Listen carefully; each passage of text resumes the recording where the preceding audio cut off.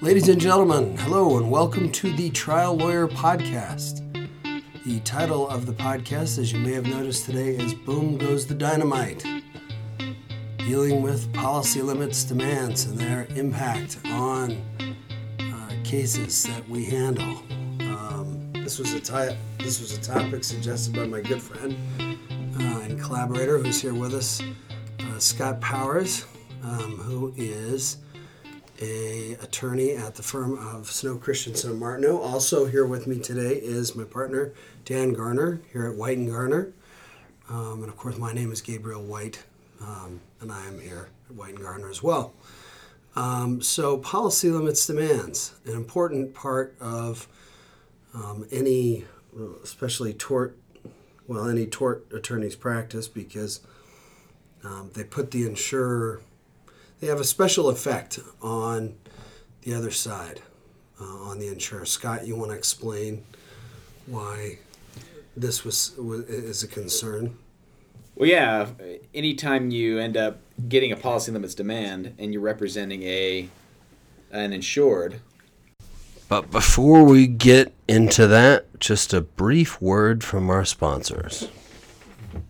Unfortunately, most lawyers are never available when you need them. Many of them don't put your interests first. The lawyers at White & Garner do things differently. We take each case very seriously.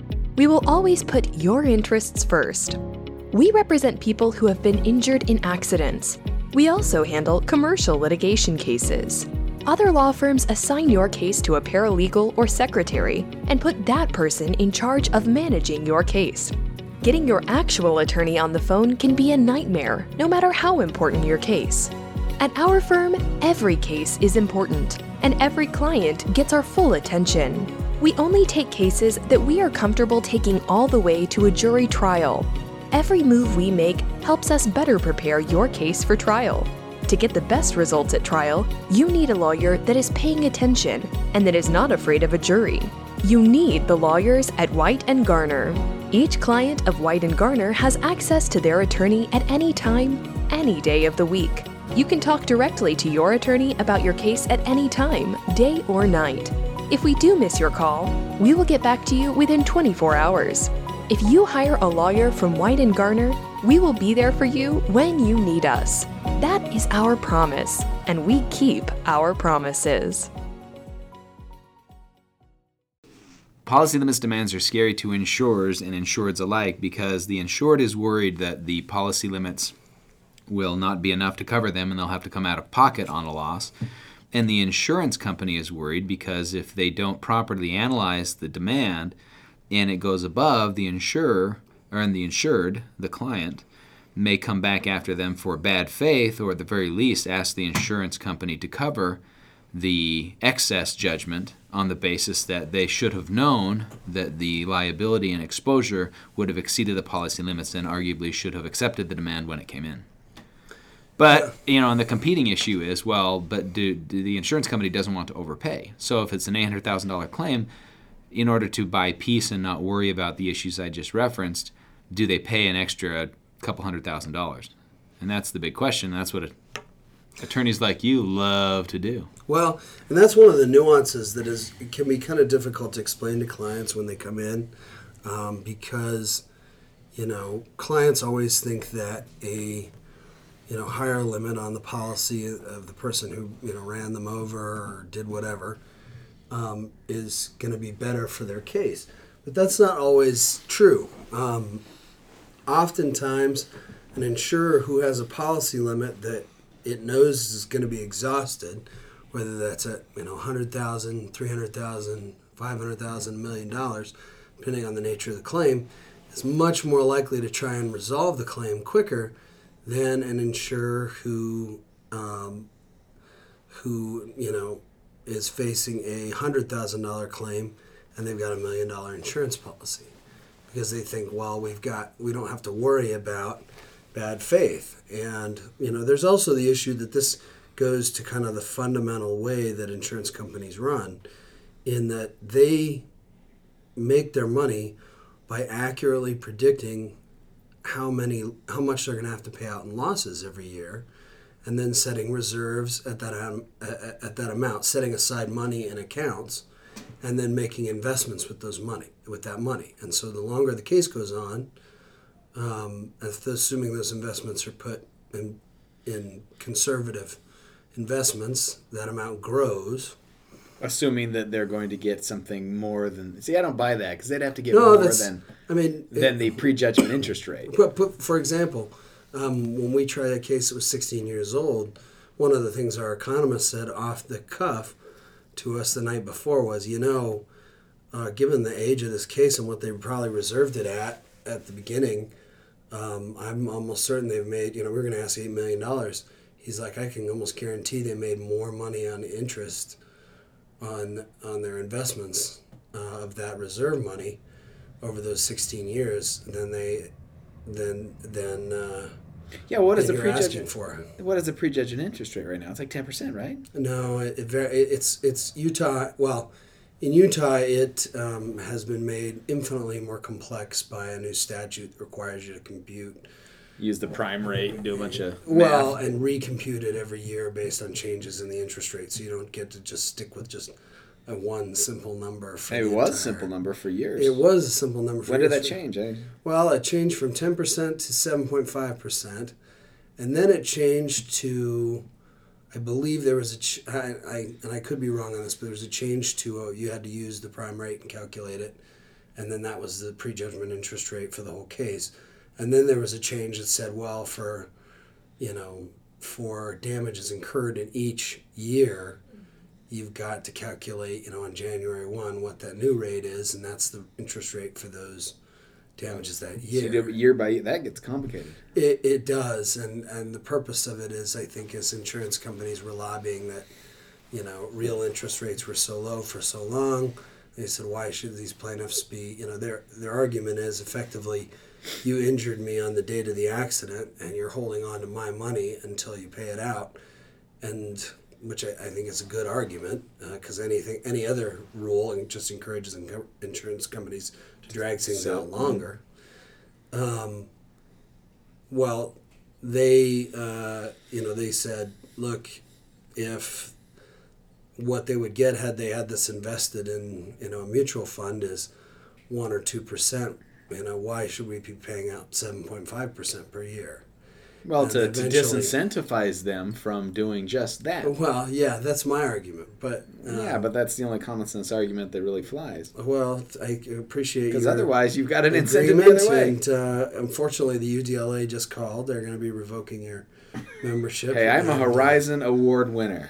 I am the best up-and-coming defense attorney. Thank you very much. Yeah. Doesn't mean I can't recognize when the policy is not... Maybe you're protected for a short period of time after that. All right, good. Yeah, you can tell truth. Yeah, the UDLA thugs are going to come get me. They're going to wrestle you to the ground. You're really hammering them today. Yeah. Thugs, all sorts of thugs. They're not thugs. They probably don't listen to this podcast anymore. No, I'm sure they do. They're watching So, you. if they're wise... They're paying attention. Oh, they're wise. So from the plaintiff's standpoint, the maximum is 10 on the interest rate. Can't go above that. Yeah, so it's up to a max of 10%. So what does the statute read? Do you look at the statute? Don't read the statute over the air because it's really complicated now. Yeah, it's like really boring. In the first year, I just read it. It's like okay. First year it's this. Second year it's this. You got to look at this. If you want to look it up, it's 78B-5-410. In the Utah Code. Yeah. Okay. So it gets really complicated, but the point of all this is so you look at the insurance company. They're trying to figure out, all right, how do we make money when our whole business is supposedly to pay off these losses. Well, they figure out how many. That's what they use actuaries for. They figure out how many losses they're likely to have in a given population under a given set of laws and rules in a particular year, and then they set their premiums accordingly, so they'll be able to cover those losses, and that they'll be able to make money, make a profit on it, and policy limits demands put them at risk of kind of violating that principle, because if they're paying out more than the limits they set, they're starting to get into territory where they may actually lose money. And I don't know that, everybody would agree with me on this, but the way I understand it even if they pay out policy limits on a lot of these claims, they're still going to wind up making money because they've factored that possibility in when they made their calculation of what the premium they were going to charge was going to be. See, I don't think it works like that. I think that because you have to. They ask you because they want to set reserves for the particular case. Yes, but right? that's my point. They set a reserve, and that's what the actuaries are basing their yearly reports on. I don't think that any insurance company ever bases their yearly stuff on what is the maximum risk. If we had to pay out 100% of every one of our policies at full policy limit, that's what we have to be able to cover. No, there's no way. Let me put it this way. If half of the policies paid out policy limits, it would bankrupt any insurer. Let me put it this way. Half. Let me put it this way. When was the last time you ever heard of even a regional insurance company going out of business because of their insurance business? Now, we in the 2008 financial crash, several insurance companies were in danger of going out of business. It's like saying, when have you heard of a restaurant going out of business because of its restaurant business? I'm sorry, I don't understand what you're saying. Several of the large insurance companies are also engaged in things like credit swap defaults. You're making an assumption, Gabe. I don't think you know. Did you see the movie? I don't think you know as much about the insurance. On that Michael Lewis book. What was the name of the book? The Big Short. Did you see The Big Short? I did not see The Big Short. Okay, so they talked about how one of the reasons why AIG almost went under. But it was because they had a lot of the invested insurance heavily. companies they have a financial services sector, but you're what I'm saying is you're applying it's a logical fallacy. No, you're getting off topic. Okay. The point I'm trying to make is I've seen insurance companies almost go broke because of that side of the business. I've never seen an insurance company go broke because they paid out too much on claims. I personally have spoken to several people about insurance companies being in runoff as a result of having had too many large payouts.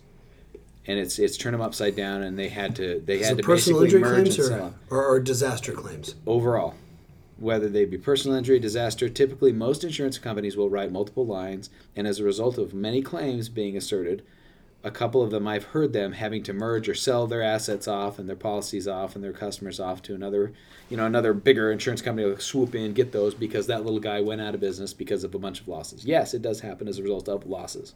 Yeah, no, and I can see how it could happen and result like a case where there's a hurricane. There's huge damages. You're crazy. But if your actuaries are if you're setting your premiums in advance with and if you're doing a good job in guessing what you're going to have to pay out for this whole risk pool, and you get to set those in advance, unless you're wrong in your guess of how much you're going to pay out, you should never lose money. Now, I understand that sometimes they're wrong, but that has more to do with decisions they make in cases where things like where they get policy. No. Everything's based on expected risk, but actual risk can vary from expected risk. And when the actual risk varies from the expected risk is when they get themselves into trouble. If you have a risk pool, let's say, where they expect to pay out on 20% of their claims, well, then they expect to pay out, let's say, all of their claims are in an aggregate of potentially $1 million. Well, if they expect to pay out on 20% of that, then common sense would say you have to have $200,000 cash on hand to cover your expected losses. And they end up paying $40,000. They've got half as much as they need to cover their claims. And guess what that's called? That's called we can't do business no more. And that's all I'm saying. And you're making an assumption that when they write the policy, then they're not doing it, that they're doing it with the idea that, well, we have to be able to cover $1 million loss. I disagree. I think that what they do is they say, there's a 20% chance based on all these different factors that this will result in a loss, meaning that we have to carry $200,000 on this $1 million policy just in case. No, I think I think I agree with that. I'm not disagreeing with that. I'm saying that the only way for them to go out of business is to make that calculation incorrectly. Well, so my point is, we get back to the policy limits demand, which right. we're talking about today. If you have a policy limits demand, I think coming from the perspective that I assumed you were taking, but apparently you weren't, I don't think it makes sense to think that, well, they should have had that money in the kitty to cover this loss. Not at all. They should have had $200,000. And so when you've got a policy limits demand, I don't think it goes to. I guess maybe we should sum it up by saying I'm not so sure that it goes to underwriting here. It's more of a. It depends on. What I'm saying is it depends. I don't know if they do it on an individual policy. I mean, I don't think they could, right? Well, they're claims I think they go we're insuring X amount of people for this, we think there's going, so there, say there, if we have policy limits of 10 million for 10 people, that's our insurance base. We think that 20% of those, or 2 of those people are going to have claims, and I think that's how they do it. I don't know if they necessarily. Yeah, and each claim does go through underwriting as well. Well, here's what I think Gabe is trying to get to, and maybe you guys can both correct me if I'm wrong. And I am, the more I think about it, I agree with what you're saying, assuming that's what I'm about to say. Is if you have a situation where, like yours, Dan, you've got these 10 people and you expect to pay out, let's keep using the 20% of the time. That's totally crazy and we're just pulling it out of the air. Depends on the lawyers. But let's say $10 million. 80% of the time. $10 million of total policies written. You got a $2 million of expected losses. And let's say, yeah, that's all well and good, but now 3 of them have losses. 2 of them paid out, I don't know, $600,000 each, and then 1 of them comes in at a policy limits of $1 million. Well, all of a sudden, you're way over what you have. Or let's just say one of them, let's say 2 of them pay out $500,000, and then another one is asked for policy limits. Well, you're at your $2 million expected loss. And with what Gabe is saying is correct, is if they consider that wrong and they have to pay out that excess at some point in the future, that's what gets them into the hot water. Yeah, and that's what I was always told when I was learning about these bad faith litigation, is that there are 2 points when an adjuster really is at risk of being fired. Is when if A, they're not keeping track of their cases, which is why they'll harass you about reports and things, and they get caught too many times not keeping records on their cases, or B, when the insurance company has to pay out more than they expected on a claim, when there's an excess verdict. Well, my point, and so the reason I disagree with that is I think that applies even in scenarios just totally separate from policy limits. I don't know how much policy limits demands really affect that, because my understanding is, at least with some of my insurance clients, that when they get any kind of big loss, even if it's, let's say, a $1 million policy and all they're being asked to do is pay $600. If they've estimated that it's going to be $400 and they've set a reserve at $400 and actual value of it is $600 and they've screwed that up, policy limits, it doesn't matter. That's the problem. They set their reserve too low, and that's what's caused the issue. I can see that. I mean, I just think the pressure, the extra pressure. So why wouldn't they all just set the reserves at whatever their limit? Because they wouldn't make they don't have enough money. They wouldn't make enough money. That way. What happens with the reserves? This is again my. Well, I'm saying not from a macro insurance company level. I'm saying as an adjuster to cover my butt. Well, because then I'm gonna be like, but if doing the high side every single time with the reserves. So some of my adjusters, they have to do a bunch of additional reporting anytime it goes over a certain monetary level, and anytime you start talking about policy limits, if they want to set a policy limits reserve, I'm sure that they have to do not only more reports, but then they have to go and talk to. They've got large loss committees and things like that, where they have to justify why they said what they said, and oftentimes they'll have a big conference call with 6 different executives, and they'll bring I've been on these calls. Well, they bring in the defense attorney, and you have to, kind of go over all your analyses and why X, Y, and Z is the case, and why aren't you doing A, B, and C? And I mean, it gets really hairy. And so there is an incentive for an insurance adjuster to try to the best of their ability, really narrow it down to the actual amount. Because if they just simply say policy limits, I'm not going to get in trouble, well, they are going to get in trouble because they're going to be called to answer a bunch of questions that if they don't need to, they don't want to. Yeah, and I think the policy limits demand puts it the example of that puts it in the starkest relief, because it puts them at the risk not only of having to pay out more than they planned, but also of having a separate bad faith suit where, and a lot of people, so bad faith insurance company in a third-party insurance situation where insurance company is representing you because you accidentally injured somebody else, they have a duty to put their interests behind yours and to do, a whole bunch of duties, to do a reasonable investigation, to, reasonably evaluate the claim, to, make reasonable settlement decisions from your perspective, and if they don't, then they can be liable to their insured. And the way this typically happens is, there'll be a policy limits demand, it'll lapse, and then the case will go to trial sometime later, and the the jury will award, some multiple of the policy limits. And then, the insured, of course, goes to the insurance company and either says, hey, pay this, or I'm going to, assign this over. And we usually try and get we'll send letters which drive our opposing counsel crazy, where we'll say, look, we're making a policy limits demand. Please provide a copy of this letter to your insured. They don't like that. They're like, I'll communicate with my client however I want. Thank you very much. I'll tell you what, I typically just forward that thing. I don't even want to mess. I know. Here it is.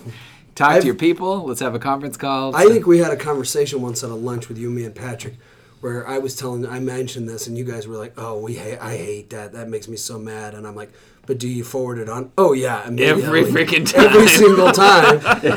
And because you want to cover yourself. You don't want to be told what to do, but at the same time, the upside of doing it is you don't worry about it. The downside of doing it is if you didn't communicate some aspect of it, then you're a defendant in the bad faith action. Then you're saddle up, witness. You get welcome to the bad faith. One of the things that'll happen if to a case that will not end. If the defense counsel doesn't fulfill those, so we'll ask them to provide it. We'll ask them to inform them they're entitled at their own expense to hire separate counsel to negotiate with us.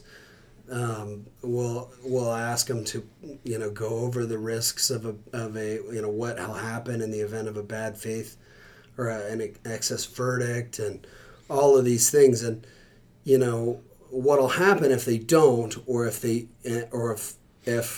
increasingly insurance companies are looking, and one of the things they're analyzing, and I know this because an attorney who's a mentor of mine is hired to be an expert witness by an insurance company in 2 or 3 of these type of cases. What they're doing is they're looking around when they have these big excess verdicts that they've got to pay for other sources of people, somebody else who can pay them. And one of the prime people they look at is defense counsel. And they'll say, okay, we want you to go through, Mr. Expert Attorney, bad faith attorney, we want you to go through their file and tell us, did this attorney accurately represent the risk we were facing in going to trial? Did this attorney accurately communicate with the insured and with us about, offers that were being made, decisions? Yeah, that's going to be a hard malpractice claim to win. And they've sued several. I've seen it several times where they've gone ahead and sued the attorney because the attorney didn't forward the info on, or the big one that I've seen several filed on is overly rosy reports.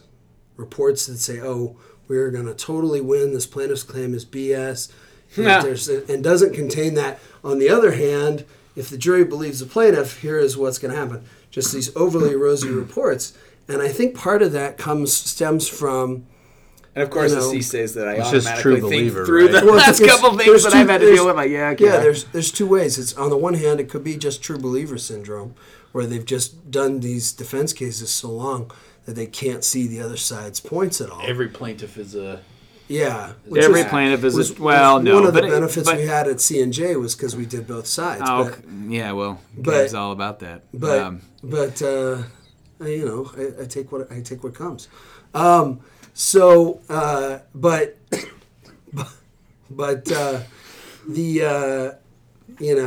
PG-13. The other thing is this podcast is rated PG-13. I don't know what you guys are talking about. Not appropriate for children. So the other possibility is that they simply, and I've seen this. There are 2 or 3 firms in town that I know they do this.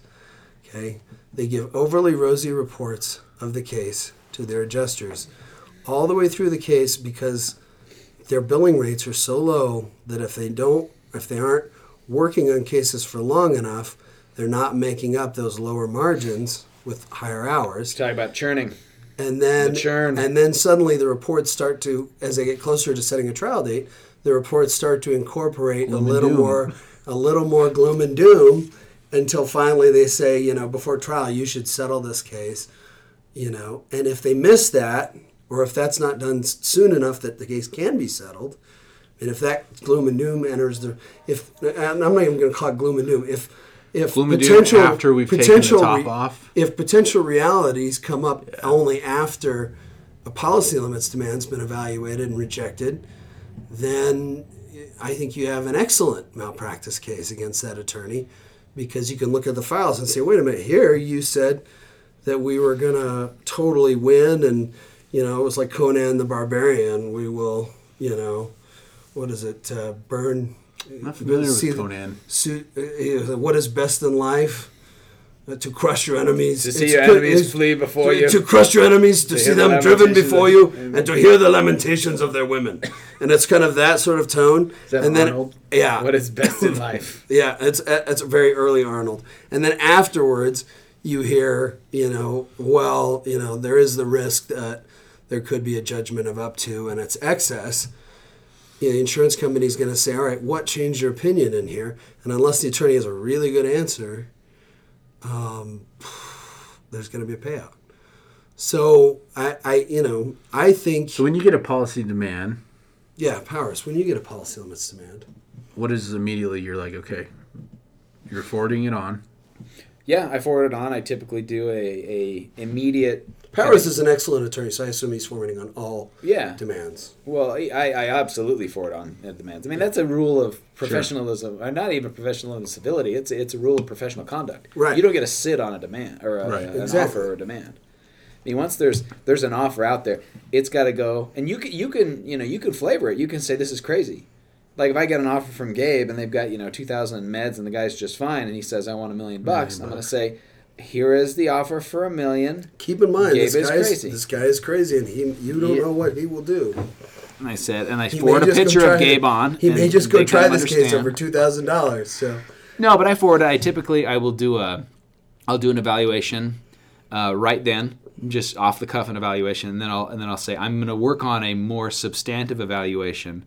That builds into all the discovery that we've done to date and what my thoughts are on all of the issues that are pertinent and where we stand, and kind of get the range of potential outcomes. And then after that happens, I also tell them, listen, because of these implications, because I can't do coverage, you're going to have to look at it independently. And if you need more information than I'm providing, or you want to consult about what your risks are individual, you need to talk to your own separate counsel. Do you have this conversation just with the insurance company? I do it in writing to both the insured and the insurance company. Okay, and then ultimately I later have the insured calls and goes. I typically have at least one phone conference or in-person meeting. It's typically a phone conference because people are all over the nation. And we'll go over the issues as I'm seeing them, answer any questions, and talk about what the possibilities are. Do you find it that insureds are just like... And this is again assuming we're talking about a policy limits demand in one of my bigger commercial type cases where I've got a CGL insurer. You used to do regular personal injury. Well, so that's what I've done. In fact, I've done that relatively recently. Because your clients right now are fairly sophisticated. They're commercial clients. They're been sued 100 times. So I've got a bunch of personal clients. I've got a bunch of big company clients that are direct rep, meaning I'm not going through an insurance company, and then I have quite a few insurance companies. And then I have surety clients who are, they might be an arm, a financial services arm of an insurance company, but not necessarily kind of beholden to the same rules, because a surety bond is a very different animal. It's different, yeah. But at the end of the day, let's just bring it back to my insurance practice, right? And I get a policy limits demand, and I'm talking to the insurance company. That's what I do. Now, that having been said, that is typically the case when you're dealing with a $1 to whatever $1 million policy, right? You've got the exposure there to justify quite a bit of legal work and introspection and meetings and things of that nature. I think that it's a different calculus if, for example, you're dealing with a $25,000 policy limits demand or a $50,000 policy limits demand.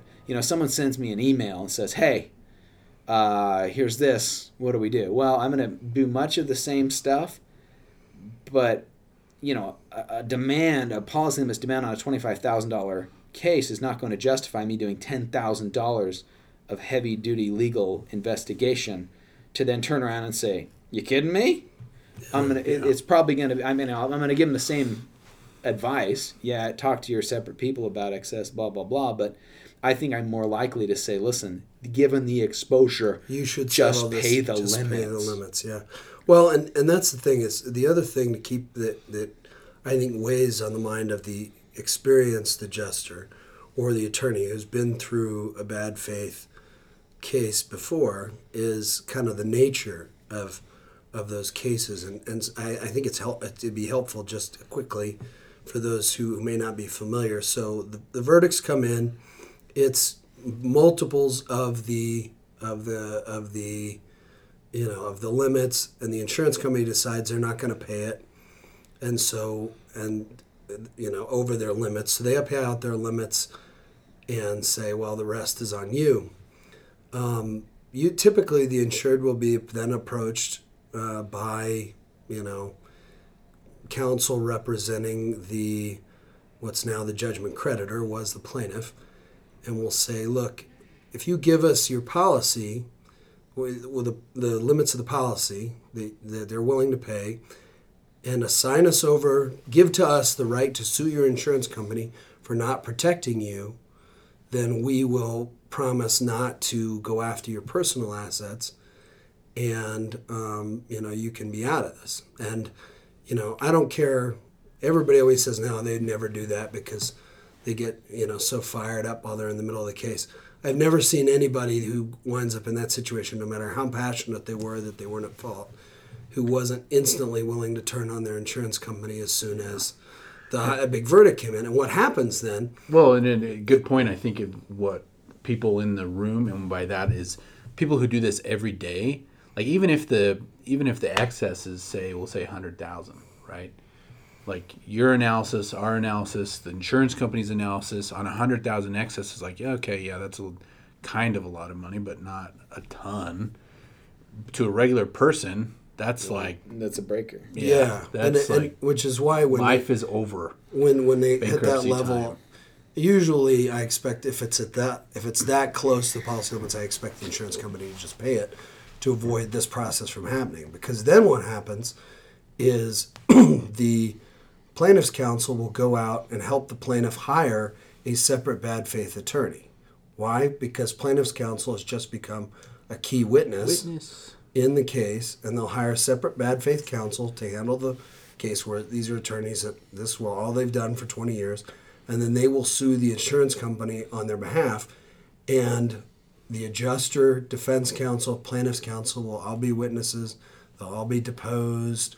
Their conduct, every little thing they ever did, will be examined under a microscope. Their file will be examined under a microscope, or at least the defense file will, usually not the plaintiff's file. And there's kind of a presumption that comes through, which, whether it's fair or not in an individual case, there's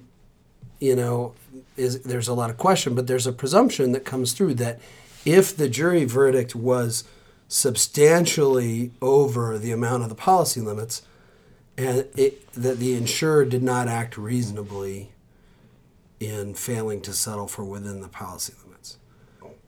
Now the standard is whether or not it's reasonably debatable, but it's not reasonably debatable on policy limits, isn't it? A substantial likelihood of an excess. It's reasonably debatable. I believe. Yeah, you're right. Yeah, whether there's a substantial likelihood of an excess.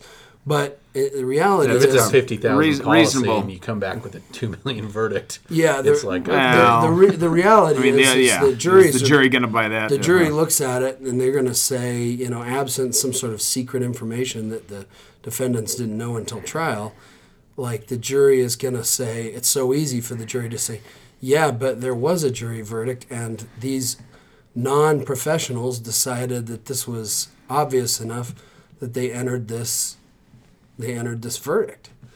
And so, nobody wants to go through that situation, especially if you're on the receiving end of that. So have you had insureds that have been like, okay, well, they're asking for policy limits. You guys are saying that it's not worth that. Will you give me a peace of mind letter? Has anyone been sophisticated enough to? I've been involved in several cases where that's happened. Okay. They've asked for cumulus counsel. They've asked for peace of mind letters. Peace of mind letters have been rejected. Peace of mind letters have issued before I got into the case, and we tried to backtrack, but we couldn't. And sometimes you'll get policy limits demands where they're issuing peace of mind letters and they're worrying about it, or things will happen, and then later on the facts actually backtrack, right? It all becomes less likely. Now, peace of mind letters, just for those who aren't familiar with this area of law, peace of mind letter is just a letter from the insurance company telling the insured that they've decided to continue to litigate the case, but the insured doesn't have to worry because the insurance company is agreeing in advance to pay any excess verdict. And so there will be no bad faith if that's the case. Now, let me ask you this, Powers. What is your position? Because we will always, when we think we have an excess situation, try and discover whether or not there has been a peace of mind letter sent out. And I have yet to have a defendant produce them to me, even though they're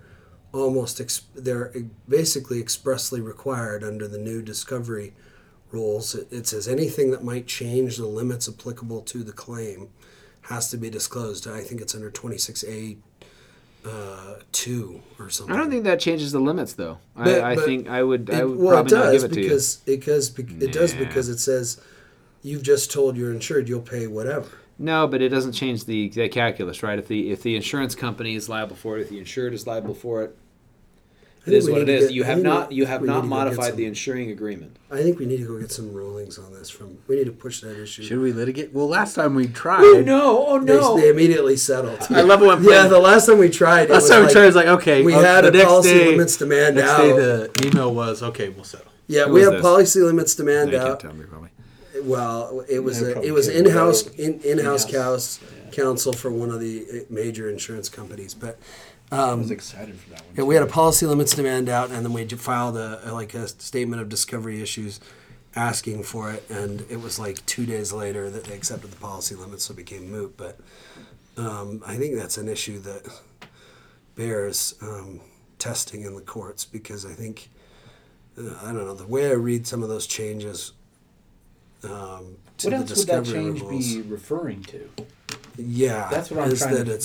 Is that it's clear, because there's no way an insurance. I've never seen an insurance company that was, you get sued, they get all the information about the claim, and you go to them and say, hey, and I want to buy another $1 million worth of coverage on that claim. Yeah, and they're like, they'd say, yeah, we'll sell it to you. It'll cost you $1 million. Yeah. But I mean, so there's no other way that the limits on that they're going to change. So, do you have an opinion on what that could be referring to? We're not trying to gang up on you here, but you are the only defense attorney in the room, and I'm obviously more curious. And we're curious. And you've shown what does it change? It changed the amounts that you can get from the insurance company. You're obviously asking for amounts in excess of what you thought you were entitled, or what you knew you were entitled to under the insurance policy anyway. Right, but the whole point is you've got a document that's modified an essential term of the insuring agreement. See, does it modify it though? It says because the insurance agreement. Wait, no. The insuring agreement says we will pay damages up to a limit of, and it has a number. And then there's another piece of paper that goes out and says, guess what? We'll pay amounts over that. I'm gonna give you the taken response. Good luck.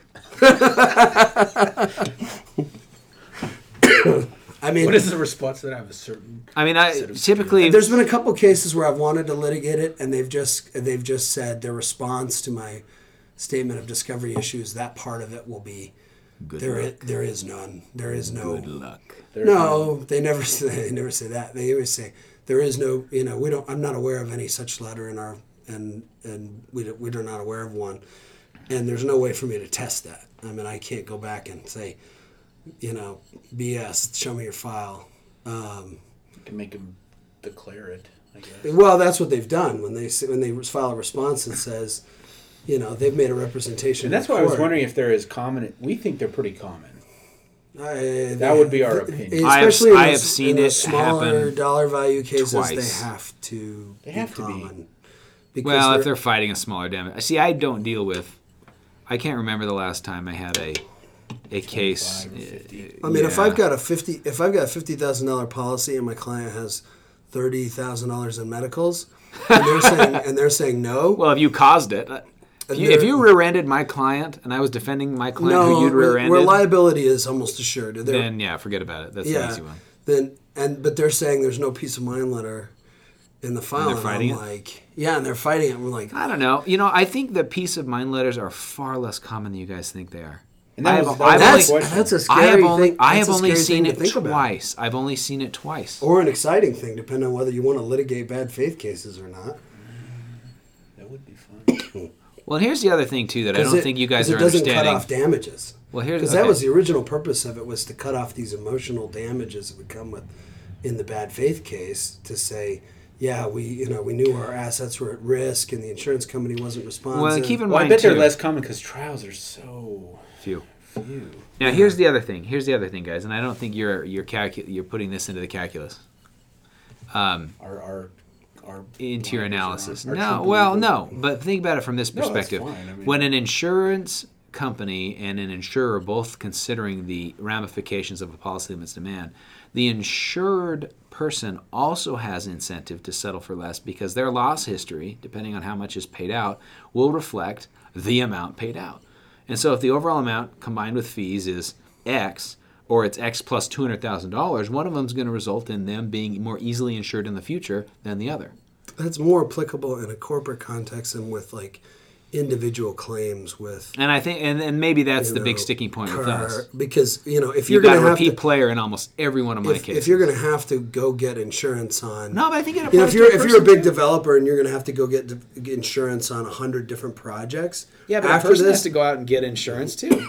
I mean, right, they're going to look at, okay, well, your insurance the last time you got in an accident, they paid out $200,000. Yeah, but we're looking at the difference between, it could be the difference between $20 million. I mean, I think the theme here versus a few today's $100. Theme from Gabe is, hey everybody, just keep paying, pay out more, and there's no excuse not to. And my position is, hey everybody, let's be reasonable. Let's be smart about this. Yeah, my position is most policy limits are reasonable, right? Yeah. Most of the time we say the policy limits demand. I'm just gonna. We've got a good reason. I am for the doing bridging so. the gap here. And the bridging the gap. Well, I will say that as always. We won't send a policy limits demand if we don't have good reason to bullcrap. Sorry, I have a cough.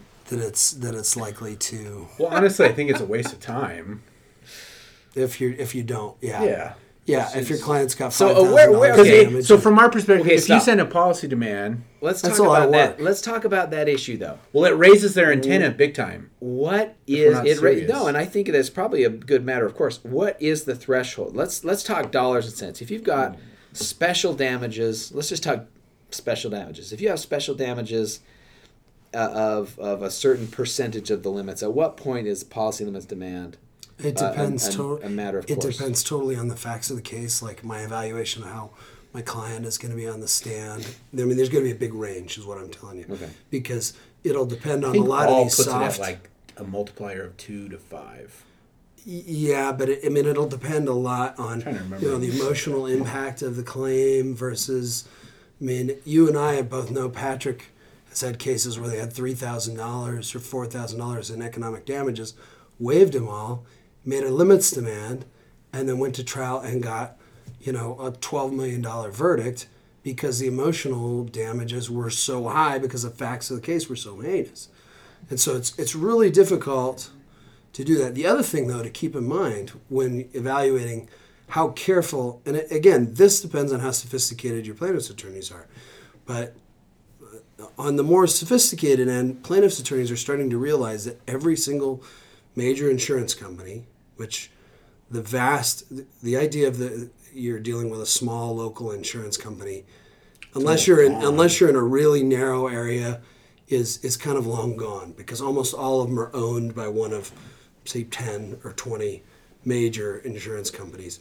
All of them now use some sort of software that tracks everything about every single claim, including plaintiff's counsel, how plaintiff's counsel responded, what sort of demand they make, were they willing to go to trial, do they have a history of being willing to go to trial, do they try cases when they don't get what they want, like are they willing to walk out of mediations, like all of this evaluation of and every time we sue one of their insureds, that pops up in the system.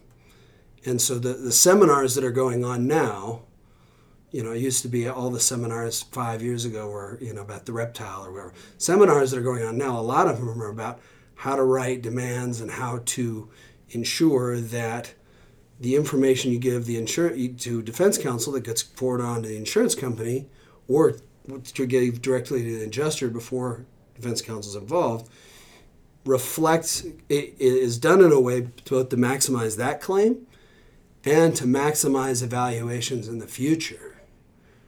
And so we have a strong incentive to not make demands unless we really think. Now, there's some attorneys out there who will still make demands for $3 million and then walk out of the mediation 3 hours later. Started out with a demand with $3 million and walk out of the mediation, very happy to have accepted a $50,000 payout on the exact same claim.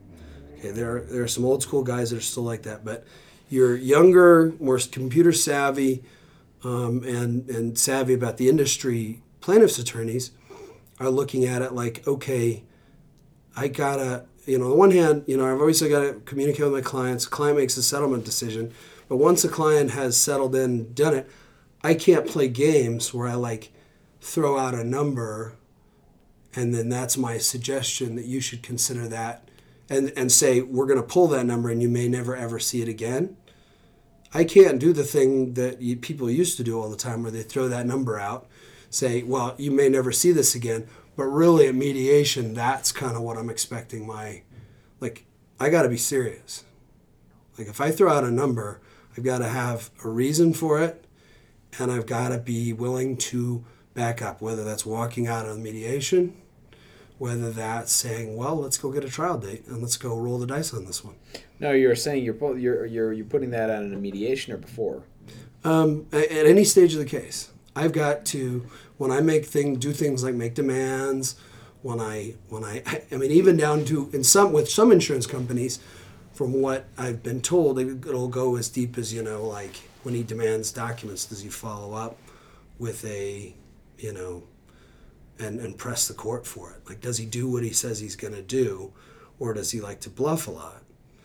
And, you get the reputation through these computer systems and through word of mouth that when this attorney says, you and I both know plaintiffs' attorneys in this town that even before this had the reputation that when they said X, they meant X. And if you weren't willing to pay X, they were willing to try the case. And those are the guys, a lot of them, that occupy the, upper echelons of plaintiff's practice. I've recently encountered situations where we walked into mediation a year and a half. We'd made an offer of $150,000 a year and a half before, and it had come straight from my clients. They had decided it, and they had basically dictated the email, and it had said, "Look, we're going to make this offer now, but if you reject it, it's not coming back on the table, period." And they had just ignored it, and then they'd offered us $100,000, for 4 or 5 months ago, and then suggested we mediate when we ignored theirs. They still assumed that we would be willing to take in somewhere between $100,000 and $150,000, and we wound up walking out of the mediation because it's no, we were. And I'm consulting with my clients the entire time and saying, hey, are you guys still feeling this way? Are you still, serious? And we're giving them our analysis. But, essentially it's look, no, you have got to, the last message we sent over to the other side through the mediator was, you tell them that when Gabe calls you up and says, this is the offer, you may not see it again if you don't take it. That is what he means. And that'll go into the report, and that dramatically increases credibility. So that, I think the idea of the frivolous settlement demand is something that you still see, or the ridiculously high settlement demand. But because of insurance company practices in tracking plaintiff's counsel, increasingly that's going away. Well, our perspective is just a waste of time. Yeah, and it is also a waste of time. Well, the other thing, too, on it is your client, it helps us, too. The clients become a lot more involved in that process. And the where client it's expectations. We have to have a sit down with the client and say, look, if we're going to offer this and we say that it will not come back, you got to be on board with us. You got to let us do that. Because if you cave later on, you're going to get way less money. It's going to work bad for everybody. So we got to get the clients on board with that strategy too, a lot of times. Yeah, and so and it helps also with client expectations. I mean, there's one attorney, I won't say his name, but there's one attorney in particular I'm thinking about that will. There's two actually I can think of right now that almost always start negotiations at 20 times or 100 times what they actually want out of the case, because they assume that it will come down, and that is increasingly just not the smart play. I mean, it drags things out. It makes the clients believe their cases, because every client wants to believe that their case is worth $2 or $3 million. And if instead you're saying, I think this is what your case is worth, and I think this is what we should demand right now to settle it, and it's an accurate assessment, and I think if they won't take it, you should walk away because you're going to incur extra costs by going forward and extra risk, and it makes the case worth more, except from a settlement perspective, then, the only time it changes is if, we go through a bunch of depositions after that offer and the depots don't go well for us. But in this particular case I was telling you about, every single depot went exactly well. I mean, these guys broke the law in doing what they were doing and it created a huge risk, were cited, and then the head of their company in deposition said, yeah, if I had it to do over again, I'd do exactly the same thing. I don't see anything wrong with what we did. And so we're walking in there like, all right, I don't know where it's going to wind up, but it's certainly not going to be... When people come in trench, Yeah, it's certainly not going to be down where they were before, because, that would be silly. And sure enough, the mediator comes back and says, they think you're here to negotiate between their last offer and your last offer. And I'm like, did they not read the offer? You're one of those guys. Oh, bless your heart. But, I mean, I think increasingly if I'm you want... I'm serious. If you don't take my offer, I'm going up. If you want the insurance companies to take your offers seriously and not dilly-dally around with this back and forth, you almost got to be that way. Yeah. And in order to get it consistently, you've got to do it consistently enough that you get the reputation. But, I think that is kind of a basic run-through of what constitutes a policy limits demand, the risks involved. Any of you gentlemen have anything else to add? No, I think we've covered most of the considerations. I mean, at the end of the day, when I deny it too, if I get some jackwagon like you, after I've done a substantial evaluation, getting to a mediation and then going past policy limits, I'm like, no, I've done my evaluation. It's not going to change where I start. No, and that's the thing is, I'm always very clear. Like I'll tell you, hey, when I send you the demand, like, hey, you're not going to see this again. And if you call me up, I'm going to say, well, I'll talk to my client, but... Well, you're obligated to convey any money that's offered. Oh, we will convey it, yeah. Sure, you will, Gabe. Yeah, no, we convey all of them, but the clients are already set. A healthy amount of cynicism on both sides. And the clients... It truly is. And just like we never think anyone talks to their actual insureds, and then... Sure they do. We talk about managing expectations. I mean, that's what if you've managed expectations. Last thing I'll ask: okay. Do you ever not agree to a mediation after that, or I'll never not agree to a mediation because generally I can't tell you. If nothing else, I learn enough about the other side and where they're at in the mediation that even if the numbers don't go anywhere, it's worth it. Well, and I was going to say, I mean, I can't tell you how many times I've been in similar situations where the other side is super entrenched, and I'm debating, whether or not well, not debating, but questioning whether or not they're really conveying my offer over. And I feel like 9 times out of 10, I get them to agree to mediation and have a mediator shuttle diplomacy the thing and actually convey my offer to them. We get it done for the range where I thought it would settle. I mean, every single time. So, yeah, you raise a good point.